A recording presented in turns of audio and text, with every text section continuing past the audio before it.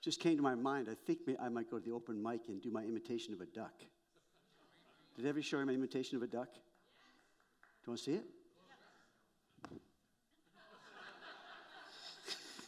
Okay, there it is.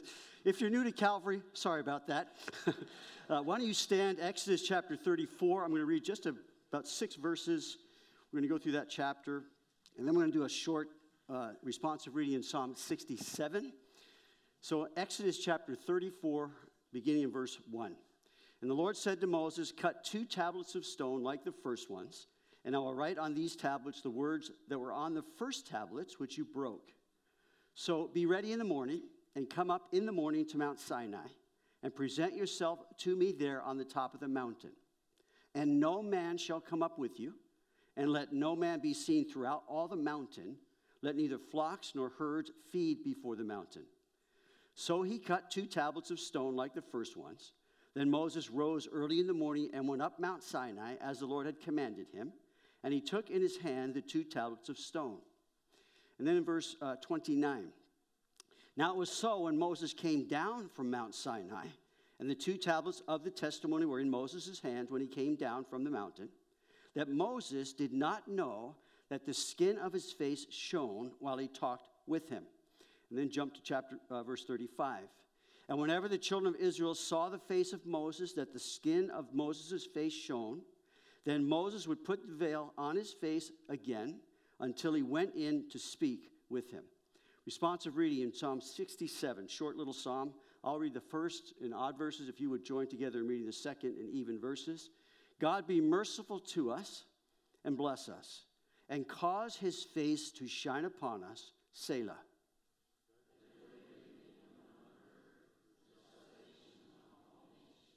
Let the peoples praise you, O God. Let all the peoples praise you.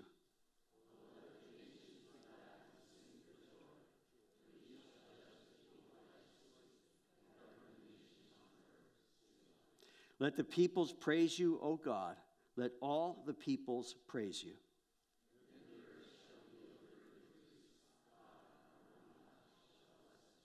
God shall bless us, and all of the ends of the earth shall fear him. Lord, we thank you for your blessings. We are thankful that you are a good, gracious, merciful, long-suffering, and kind. We are so grateful for that. And as we have your word before us this morning, I ask, Lord, the things I prepared, that you break them fresh and feed us. We're hungry. Holy Spirit, come, like we just sang. Come, may we know your presence here through your word and receive the engrafted word which is able to save our souls. We know that faith comes by hearing, hearing by the word of God. We understand that your word is a light and a lamp, and so many things that we have right before us this morning that you will speak to us. So please bless this time in the word, I ask in Jesus' name. Amen. You can be seated. So we're looking at this little series on blueprints for worship. Have a willing and wise heart, flee idolatry, find grace. And this morning we want to talk about the ministry of the Spirit. And here's a simple outline of this chapter. Moses went up Mount Sinai. Moses came down from Mount Sinai. Moses went in before the Lord. Pretty simple. Amen. So Moses went up Mount Sinai. Moses went up with no other. God said to him, no man shall come up with you. Moses came down from Mount Sinai, but he came down like no other. His face shone, having been in the presence of God. And then Moses went in before the Lord. He went in with unveiled face to speak with God. So Moses went up Mount Sinai with no other. God told him that. So Moses had asked God in chapter 33, verse 18, and I hope as we're doing this, you'll be following along in your tablet, your Bible. Verse 18 of chapter 33, and he said, please show me your glory. God said to Moses, verse 19, I will make all my goodness pass before you, and I will proclaim the name of the Lord before you. I will be gracious to whom I will be gracious, and I will have compassion on whom I will have compassion. But he said, you cannot see my face, for no man shall see me and live. And the Lord said, here is a place by me, and you shall stand on the rock. So it shall be, while my glory passes by, that I will put you in the cleft of the rock, and I will cover you with my hand while I pass by. Then I will take away my hand, and you shall see my back, which is my after effects, or you might say afterglow, but my face shall not be seen. So then God begins to instruct Moses before this happens. Chapter 34, he said, cut 2 tablets of stone like the first ones. I'm going to write on them. So Moses, he said, be ready in the morning, come up in the morning to Mount Sinai and present yourself. No man shall come up with you. Let no man be seen even. Let not flocks, herds be seen there. So he cut the 2 tablets of stone like the first ones. Moses rose early in the morning and went up Mount Sinai as the Lord commanded him. And he took in his hand the 2 tablets. So he's holding these tablets, precious, I know, in the eyes of Moses himself. He already had them one time. This is second time. Verse 5. So now this is what God said I'm going to do for you. He said, now the Lord descended in the cloud and stood with him there. Incredible. This glorious event is taking place for Moses. And proclaim the name of the Lord. That's who God is in nature, character, and action. And the Lord passed before and proclaimed the Lord God, merciful and gracious. He's proclaiming that to you. Long-suffering and abounding in goodness and truth. This is who he is. Keeping mercy for thousands, but not all. Forgiving iniquity and transgression and sin, by no means clearing the guilty, visiting the iniquity of the fathers upon the children and the children's children to the 3rd and 4th generation. No repentance, no mercy, no grace. So Moses made haste, which we all would also. He made haste and bowed his head towards the earth and worshiped. Then he said, if now I have found grace in your sight, O Lord, let my Lord, I pray, go among us. Go among us. Even though, God said this about them, we are a stiff-necked people, and pardon our iniquity and our sin, and take us as your inheritance. Moses had been interceding. God said, I'm going to show you my glory.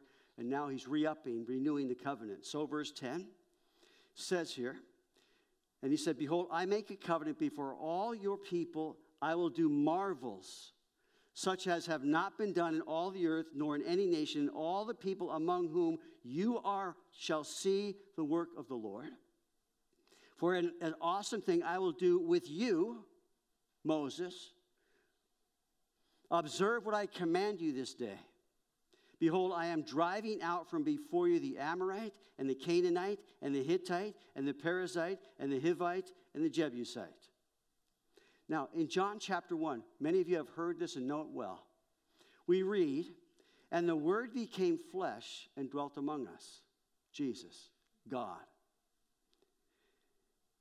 And we beheld his glory. The glory is of the only begotten of the Father, full of grace and truth. John bore witness of him, crying out, saying, this is he of whom I said, John the Baptist, he who comes after me is preferred before me, for he was before me. Even though Jesus was born 6 months later than John. And of his fullness we have all received, and grace for grace. For the law was given through Moses, but grace and truth came through Jesus Christ. No one has seen God at any time. The only begotten of the Father, the only begotten Son, who is the heart in the bosom of the Father. He's the heart of God. He has declared him. That means he's explained him. He's given us the interpretation. Being the very nature of God, which could not be perceived except it's revealed. Jesus is that revelation to us of the heart of God. When Moses received the law, it was a glorious event. Had so much glory surrounding it. But as we're going to see here, as Paul talks about this chapter, it was fading. It was a fading glory. To be overcome by the glory of God himself through the new covenant, drawing us to himself. So God reiterates now what he had given Moses earlier in Exodus. He said, take heed to yourself, lest you make a covenant with the inhabitants of the land. So God emphasized this to Moses over and over. Take heed to yourselves. Take heed to yourself, lest you get derailed and we talked about this, flee idolatry. So as he begins in chapter 34, verse 12, take heed to yourself, lest it be a snare in your midst. But you shall destroy their altars. Break their sacred pillars. Have nothing to do with them. Destroy them. Get them out. And cut down their wooden images. For you shall worship no other God, for the Lord God, whose name is jealous, is a jealous God. Lest you make it a covenant again with, he says to me, lest you make it covenant with the inhabitants, lest you start living in the world and for the world. Following after other gods that become more important than the God who saved us, than the Lord God himself. So he says, you shall make no molded gods for yourselves. Verse 17, flee idolatry. Then he says, keep the celebration feasts. There were 3 of them that would keep 3 times a year. The Feast of Unleavened Bread, following Passover. The Feast of Weeks, 7 weeks after Passover, which is Pentecost, which we're talking about in the book of Acts. And then the Feast of Ingathering at the end of the year. Now look at verse 23. 3 times in the year, all your men shall appear before the Lord God of Israel. For I will cast out the nations before you and enlarge your borders.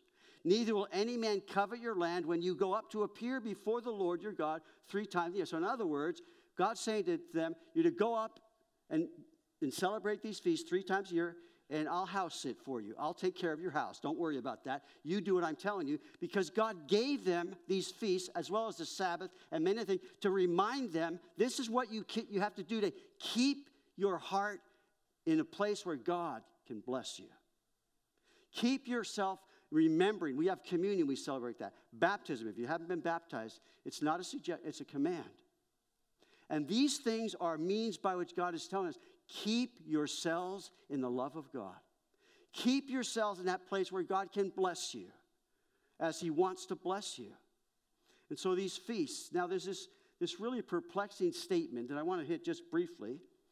Maybe you've read it, maybe you have. It's mentioned 3 times. Here, Exodus 23:19 and Deuteronomy 14:21, it says this.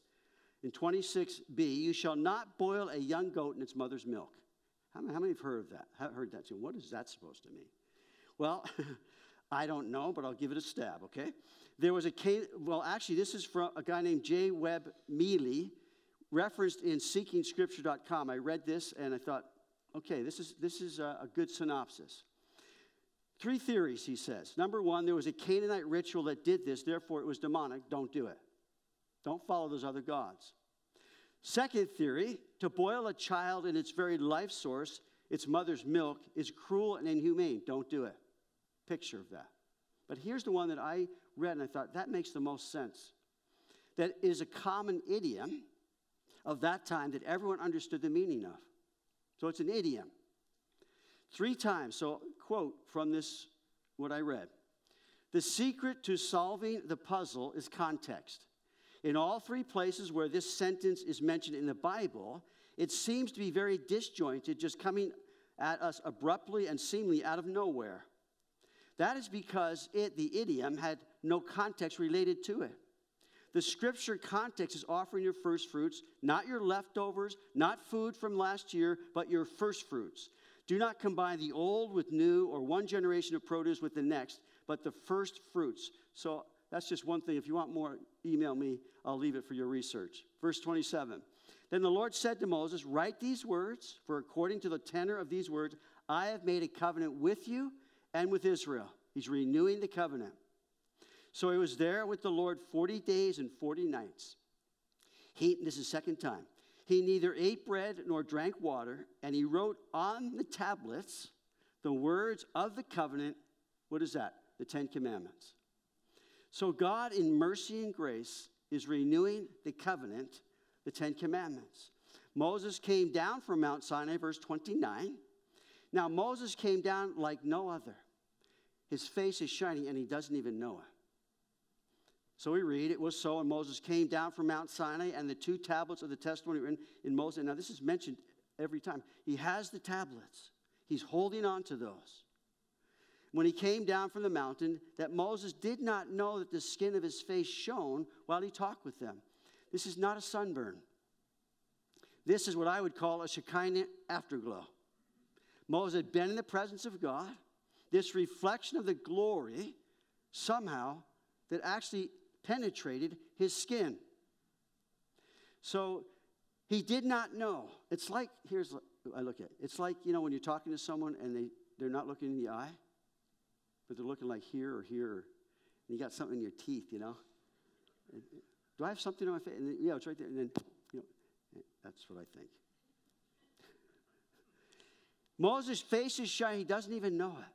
Been there 40 days and 40 nights with God. So the Mount of Transfiguration was another event that had this outshining. In the Mount of Transfiguration, it's the outshining of the glory of his incarnation. It's not something that's just reflected or sort of so. It's who he is, Jesus. Matthew 17:2, he was transfigured before them. That means to transform or to change in form. A change where the inmost nature becomes outwardly visible.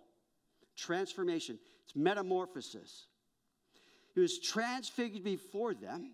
His face shone like the sun, and his clothes became as white as the light. You know what Peter, James, and John said? Hey, let's build 3 tabernacles right here. Let's just stay right here. Of course, they went down the mountain. Then you have the outshining of his glory in his exaltation in Revelation. So we read in Revelation chapter 1, verse 12, John said, I turned to see the voice that spoke with me. And having turned, I saw 7 golden lampstands. And in the midst of the 7 lampstands, one like the Son of Man, clothed with a garment down to the feet and girded about the chest with a golden band. His head and hair were white like wool, as white as snow, and his eyes like a flame of fire. His feet were like fine brass as refined in a furnace, and his voice is a sound of many waters.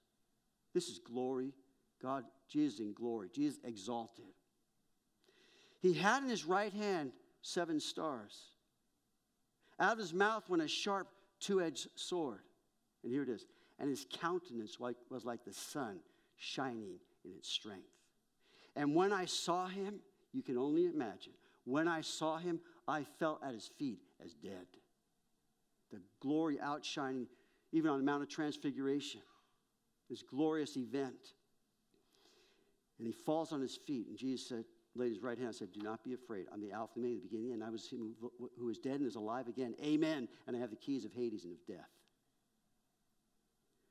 So in Exodus, get back to 34, verse 30. So when Aaron and all the children of Israel saw Moses, behold, the skin of his face shone, and they were afraid to come near him. So no kid, right? It's like they're kind of backing up in seeing Moses. And so Moses called to them. And Aaron and all of the rulers of the congregation returned to him, and Moses talked with them. So first to the leaders. Afterward, all the children of Israel came near, and he gave them as commandments, not suggestions, commandments, all that the Lord had spoken with him on Mount Sinai. Now, the first time he came down, his face was red hot with anger, and he threw the tablets down and smashed them. Second time, his face is shining, but here with the glory of God, and he begins to tell them what God told him on the mountain. And when Moses had finished, and by the way, he had a captive audience, I'm sure, as his face shone there. And when Moses had finished speaking with them, he put a veil on his face. Now, it says Moses went in before the Lord, verse 34. He said, with an now he's going to speak with God. Now, we'll get this in a moment, but we have access by faith, by grace through faith, to talk to God at any time and any place. Is that not glorious or what? This is an event of glory with one man, alone with God. One person who came down, and he was different. We have access by grace through faith, this grace in which we stand, and rejoice in hope of the glory of God. But whenever Moses went in before the Lord to speak with him, he would take the veil off until he came out. And he would come out and speak to the children of Israel whatever he had been commanded. And whenever the children of Israel saw the face of Moses, that the skin of Moses' face shone, then Moses would put the veil on his face again, and he went in to speak with him. I want to read Paul the Apostle's commentary on this passage from 2 Corinthians chapters 3 and 4. The situation in Corinth is this. Some Jewish factions were saying that Paul was not a true apostle because he did not have letters of commendation from the church in Jerusalem. So where are your credentials? And there were those that were always opposing Paul's apostleship, Paul as the one that God called. So some of the teachers had arrived in Corinth with the credentials. Paul didn't have those. And so, let me pause a minute. Moses went up Mount Sinai. He went up with no other. No man shall come, one man alone. Moses came down from Mount Sinai, and Moses came down like no other. His face was shining. Then Moses went in before the Lord with unveiled face to speak with God. The application I want to put to this as we go to 2 Corinthians is this. Jesus came down like no other. His incarnation and the glory of God in the incarnation of his Son, grace and truth. Jesus went up with no other. His ascension and exaltation in glory is what happened. Jesus said, the Holy Spirit's going to convict you of righteousness because I go to the Father and you see me no more. Jesus was accepted, his righteousness, dying for the sin of the world, and then he's the only righteousness God received. It's the righteousness of Christ. None of us could ascend with him without the cross, without his ascension. But here's the deal. The Holy Spirit came down to dwell in us and minister to us the things of God. Is that not incredible? And that's what I hope we re-up this morning. To understand that the Holy Spirit came down to dwell in us and make us more like Jesus. The ministry of the Holy Spirit is to transform us in the image of God. You can't do that yourself. I can't do that for you, nor vice versa. No one, only the Holy Spirit indwelling the believer is the hope of glory for each and every one of us. And that has been given to us who believe in Christ. Born again by the Spirit of God, filled with the Spirit of God, led by the Spirit of God. So, how does that happen? It is not through the old covenant, but the new. It is not by the law that came through Moses, but grace and truth which came through Jesus. That's the gospel. That's good news. So how? It's by the ministry of the Spirit. So 2 Corinthians chapter 3. I'm going to put it up here, and we're just going to read, and I'll comment a little bit, but I just want you to gather in now the Word of God as Paul tells us this is the ministry of the Spirit. Do we again begin to commend ourselves? Or do we need, as some others, epistles of commendation to you? Or letters of commendation from you? You are our epistle written in our hearts, known and read by all men. Clearly, you are an epistle of Christ ministered by us, written not with ink, but by the Spirit of the living God. Not on tablets of stone, but on tablets of flesh. That is of the heart. The ministry, first of all, is in your heart. That's pretty close. That's pretty intimate. Paul's saying to them, see, the old covenant is written on tablets of stone, the law. The new covenant is written on the tablets of flesh. That is on our hearts by the Spirit. You didn't work to receive that. You believed.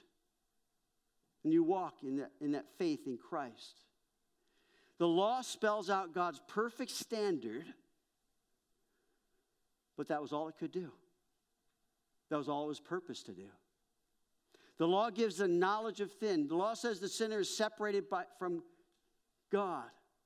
The law says we have a heart problem. The heart is deceitful, Jeremiah 17:9. The heart is deceitful of all things and desperately, who can know it? Jesus said this. He said, are you thus without understanding also? Do you not perceive that whatever enters a man from outside cannot defile him? Because it does not enter his heart, but his stomach. So I say, have a McDonald's. and it's eliminated, thus purifying all foods. And he said, what comes out of a man, that defiles a man. It's a heart problem.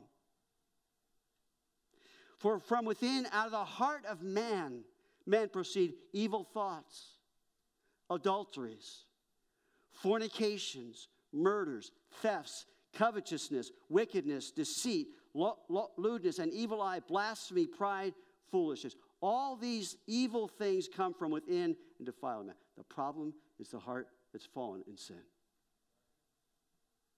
We've got to keep that understanding clear. The problem is our hearts. The solution is the cross. The manifestation, the instruction is the law. Shows us these things. The law points out the problem but gives no means by which to solve it. Except that in the covenant, the sacrificial system and the priesthood is there inaugurated.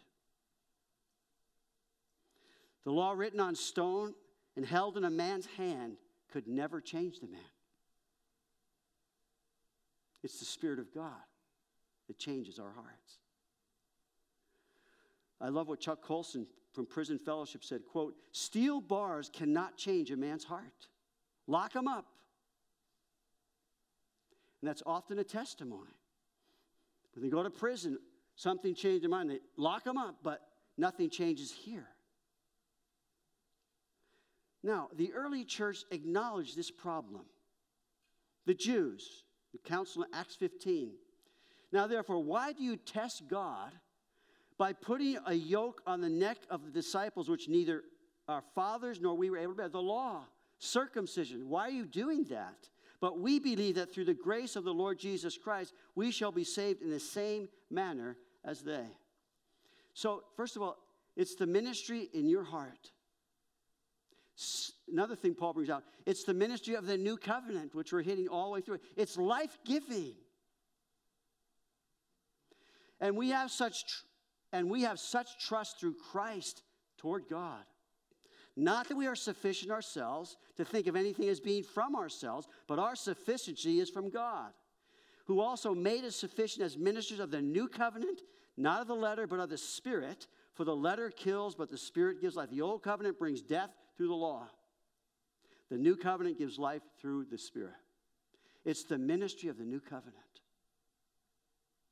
Paul is in essence saying, look at your changed lives. I didn't do that.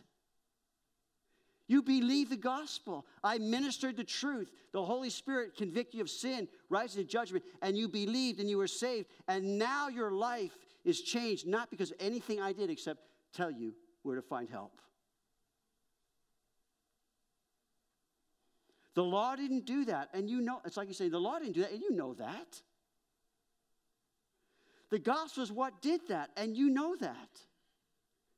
Do you know that, dear brother and sister in the Lord? When you came to Christ, something happened of dramatic proportion. Something changed inside, and there's no turning back. My friends used to say with me, whenever Kevin gets into things, he's 150, he's overboard. He just is in. So when they found out I came back to Christ, they said, he'll get over it. It's been almost 50 years. I'm not over it yet. There's no turning back. Lord, who am I going to go to? And you know the amen of that. When you believe, something changed, and the ministry of the new covenant took over. Like this, you are writing a gospel, a chapter each day, by the deeds that you do and the words that you say. Men read what you write, whether faithful or true. Just what is the gospel according to you? Your life, your changed life. That's the gospel. That's the testimony. So it is the new covenant that answers the heart problem. This is such a glorious thing prophetically and then come to pass. In Jeremiah, this is the covenant I will make with the house of Israel after those days, says the Lord. I will put my law in their minds and write it on their hearts, and I will be their God, and they shall be my people. In Ezekiel again, then I will sprinkle clean water on you, and you shall be clean. I will cleanse you from all your filthiness and from all your idols, and I will give you a new heart and put a new spirit within you. I will take the heart of stone out of your flesh and give you a heart of flesh. Now, this is the same Israel that gave God all kinds of problems. The same Israel that God said, you know what, Moses, let's wipe them out. I'll start again. He's renewing the covenant. And it's this ministry of the new covenant that this is prophetically looking at. I'll put my spirit within you and cause you to walk in my statutes, and you will keep my judgments and do them. And the author of Hebrews quotes this as being the new covenant. In Hebrews chapter 10, this is the covenant I will make with them after those days, says Lord. I will put my laws in their hearts and in their minds, and I'll write them. Let me ask you, dear brother and sister in Christ, is that true for you? All of a sudden, the Word of God becomes this transcendent, important thing in your life. The truth in your life. The laws of God, wanting to please God. It's all just there because now you're a new creation in Christ. And the ministry of the Holy Spirit is the ministry of the new covenant to your heart, day in and day out, in all that you go through and all that I go through. Here's this new covenant where he's writing on my heart. It's a work in my heart that the Holy Spirit is doing. And he says, then he adds, their sins and their lawless deeds I'll remember no more. Praise God for his forgiveness. Praise God for the ministry of the Holy Spirit that convicts us and draws us so we might get it right with God. Now, where there is remission of these, there is no longer an offering for it. In other words, it's settled through Christ. This new covenant gospel changes lives, listen, from the inside out. From the inside out. This ministry is the ministry of righteousness, Paul goes on to say. But if the ministry of death, written and engraved on stones, was glorious, so that the children of Israel could not look steadily at the face of Moses because of the glory of his countenance, which glory was passing away. This is a glorious event, giving the law, important event. God surrounded it with his glory. Moses is his man. But it was a ministry of death. How will the ministry of the Spirit not be more glorious? For if the ministry of condemnation had glory, the ministry of righteousness exceeds much more in glory. What is the ministry of righteousness? It's the ministry of the Holy Spirit, that righteousness has been imputed to you by believing in Christ. You've been imputed the righteousness of God, where now you are accepted by him. The old covenant is the ministry of condemnation and death. The new covenant is the ministry of righteousness. Now, Israel was a very special people.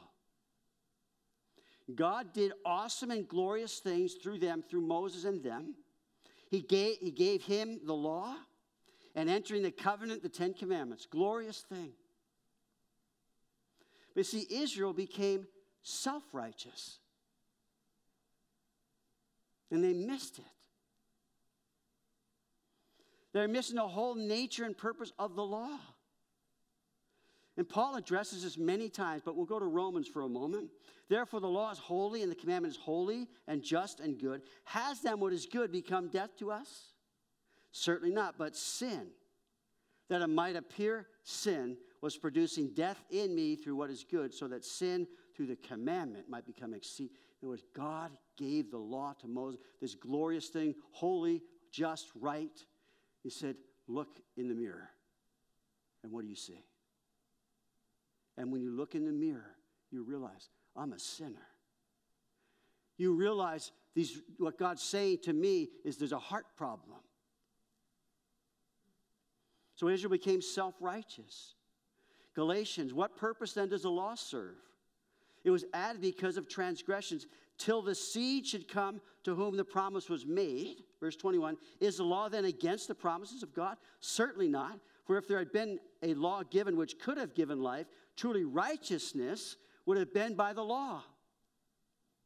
But the Scripture has confined all under sin, that the promise by faith in Jesus Christ might be given to those who believe. There is none righteous, no, not one. There's none who seeks God.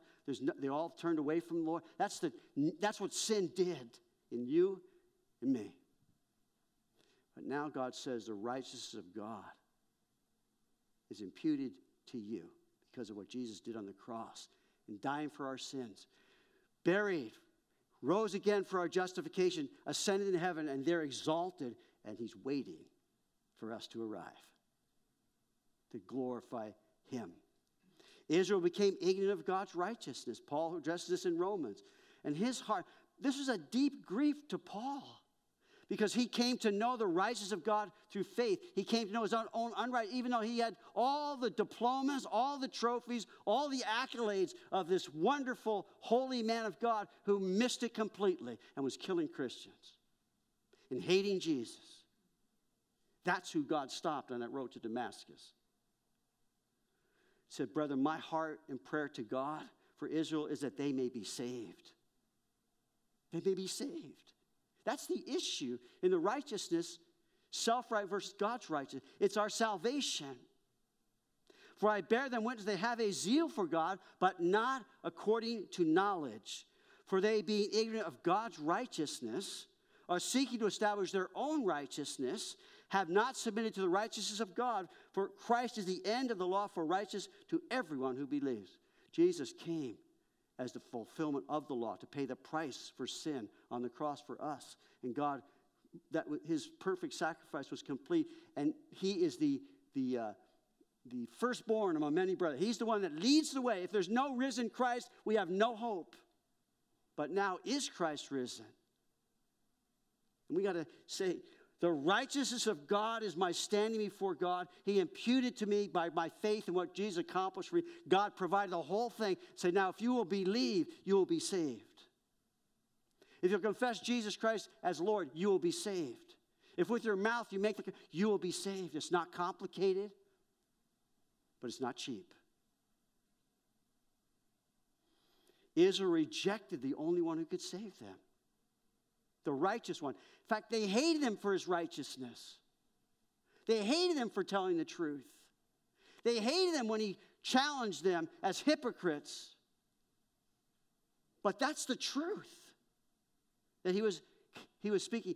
And Jesus' words to these hypocritical religious leaders were always very intense because they were deceiving the people, thinking that they're the ones that are the holy ones. They're the ones. And God said, hold on a second. Jesus comes, hold on a second. He goes into the temple. He makes a whip and starts driving out those who are making merchandise of God's people. Driving them out, say, out of here. Who are making it hard for people to get to go and find God, talk to God, minister to God, worship God. Says, you're out of here.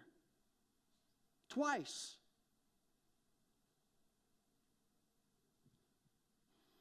See, it's the ministry also of such hope. Therefore, since we have such hope, we use great boldness of speech, unlike Moses, who put a veil over his face so that the children of Israel could not look steadily at the end of what was passing away. In other words, the law came through Moses.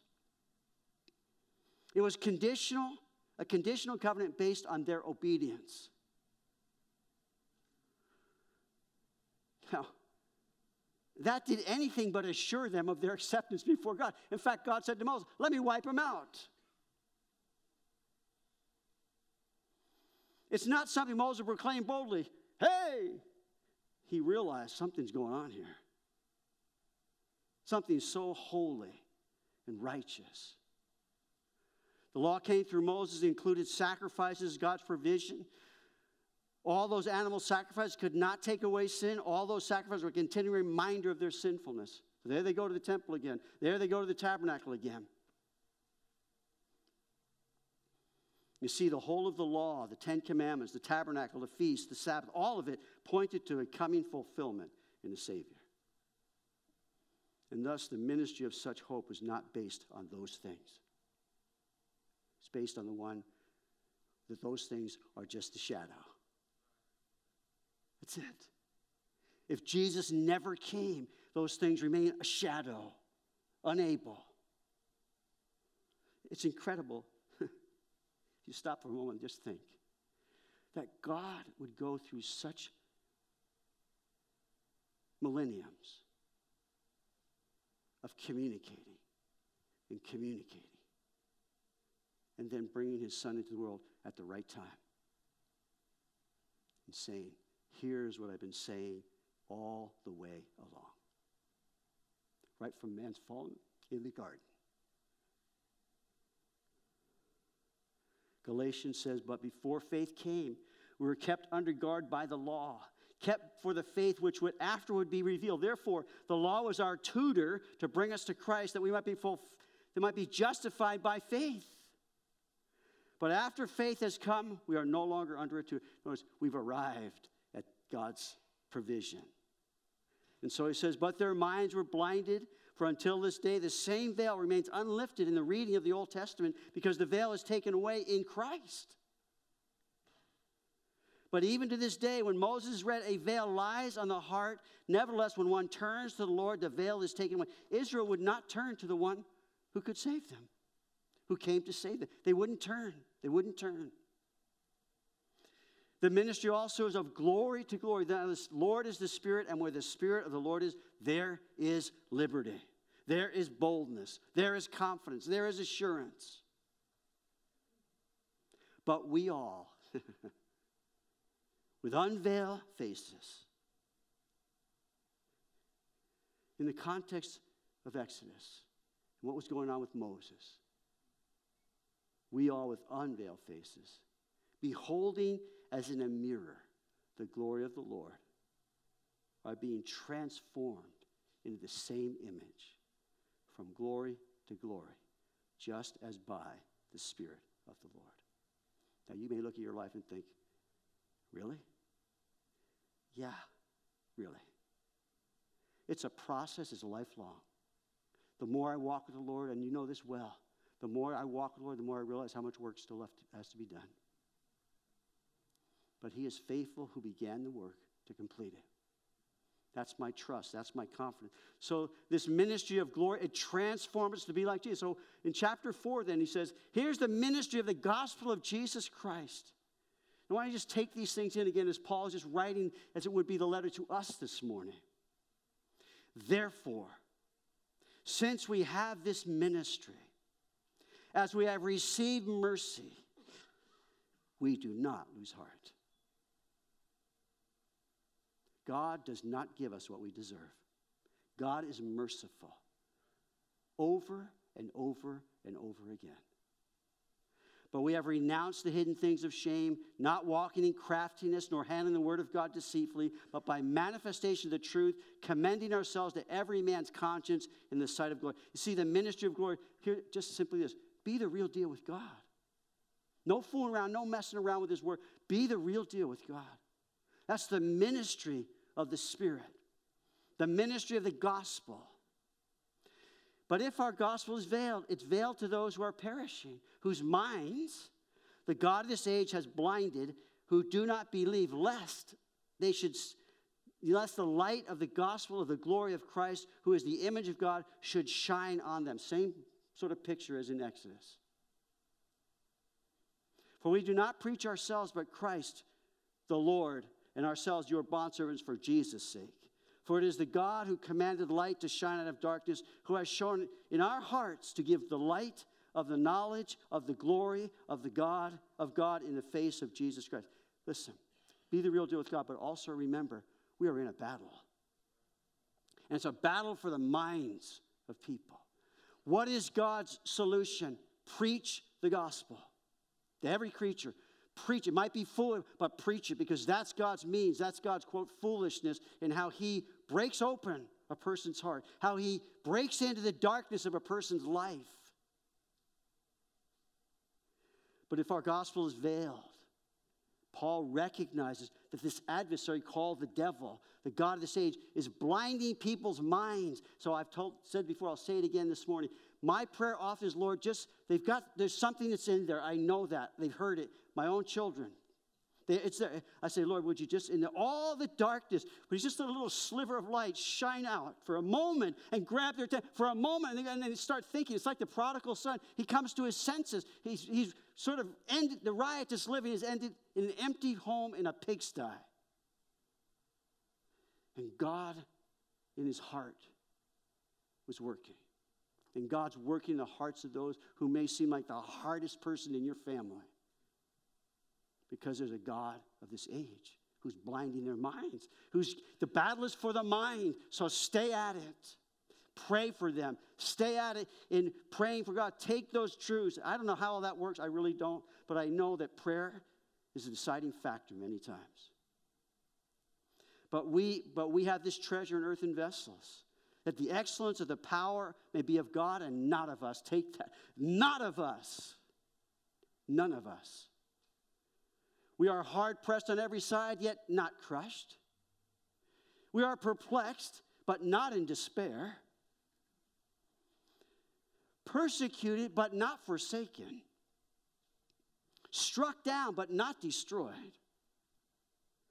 Always carrying about in the body the dying of the Lord Jesus, that the life of Jesus also may be manifested in our body. For we who live are always delivered to death for Jesus' sake, that the life of Jesus also may be manifested in our mortal flesh. So then death is working us, but life in you. I'd say this: treasure the treasure. That's Jesus. All for his sake. Treasure the treasure. And since we have the same spirit of faith, according to what is written, I believed and therefore I spoke. We also believe and therefore speak, knowing that he who raised up the Lord Jesus will also raise us up with Jesus and will present us with you. There is a resurrection coming. There really is. Some of us are sitting going, yeah, I wish it would happen like now. Can we be done with this whole thing? We groan earnestly desiring to be delivered. That we receive our new glorified body, whatever that's going to look like. For all things are for your sakes, but that grace having spread through the many may cause thanksgiving to abound. There it is, to the glory of God. And then finally, these final verses.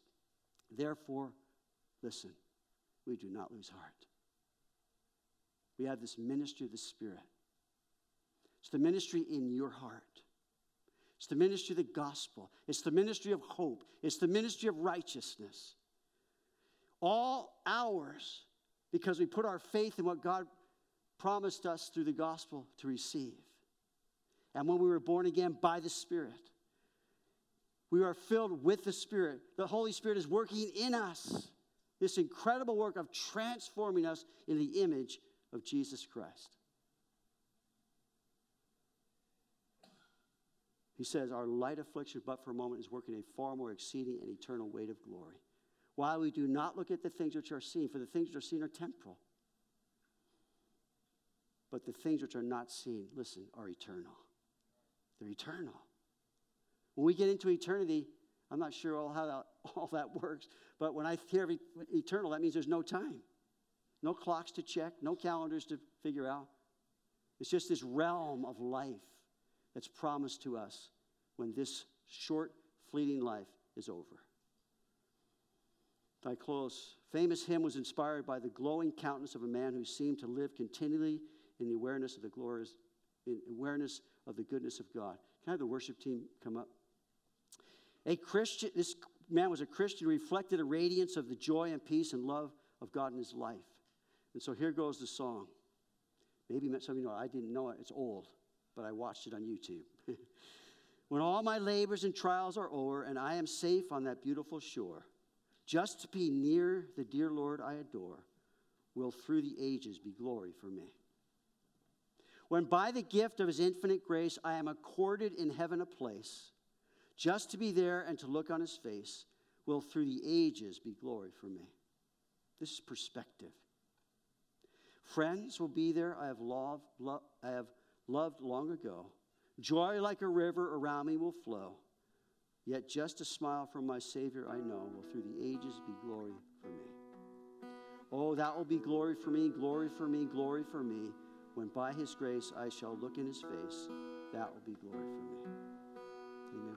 Would you stand? Let's close in song and I'll come up and...